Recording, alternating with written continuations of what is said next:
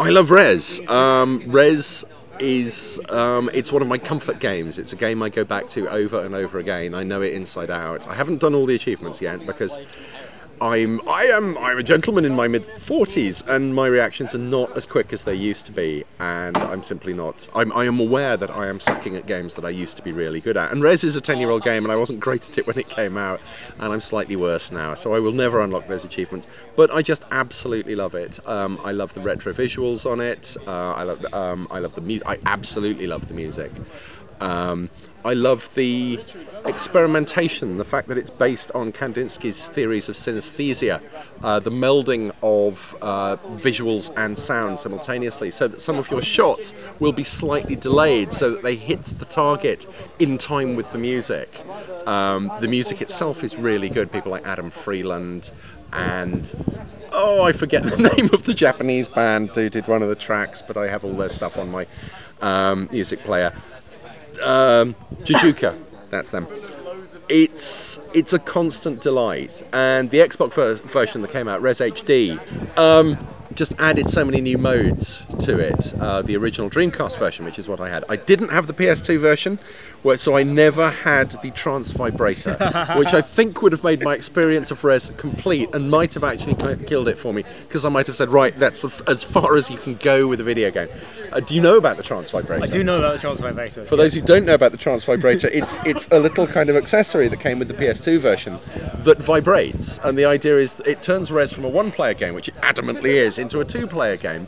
And there's a very good post on, I think it's Game Girl Advance, about how one uses the trance vibrator, which includes the words "ooh" quite a lot. You get the idea. But it was trying to create a game that was a whole body experience, that it was about sight and sound and vibration, and not just the khaki vibration you get off the controller, but something that made you feel the game as an entire entity.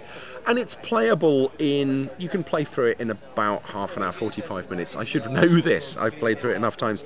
It's on rails. It is an on-rail shooter, and normally I hate on-rail shooters. And it's intensely predictable. You know exactly what's coming, but it's so pretty, and the music's so good, and the level of play is so perfectly calculated for each encounter that you are stretched just enough, if you're any good at it, which I'm not anymore, that it's constantly challenging to get the hits in the right order. Even if you know exactly what you're doing, it's still challenging. And the landscapes are lovely.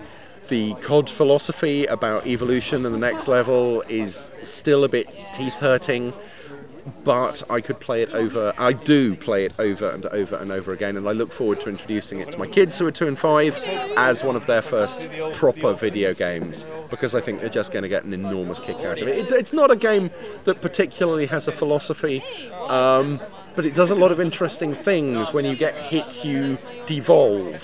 When you power up, when you get enough accessories, you evolve into new forms rather than simply losing a life.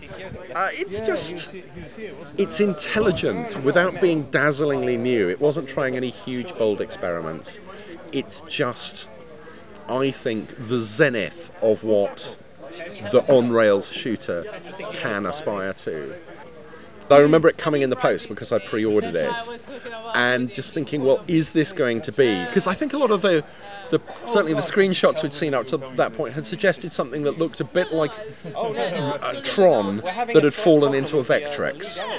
And, is it going to live up to that? Is it going to live up to the hype? Edge had done a very excited article about how good Rez was, and it was. Almost from the first encounter, it was absolutely as good as the previews had suggested.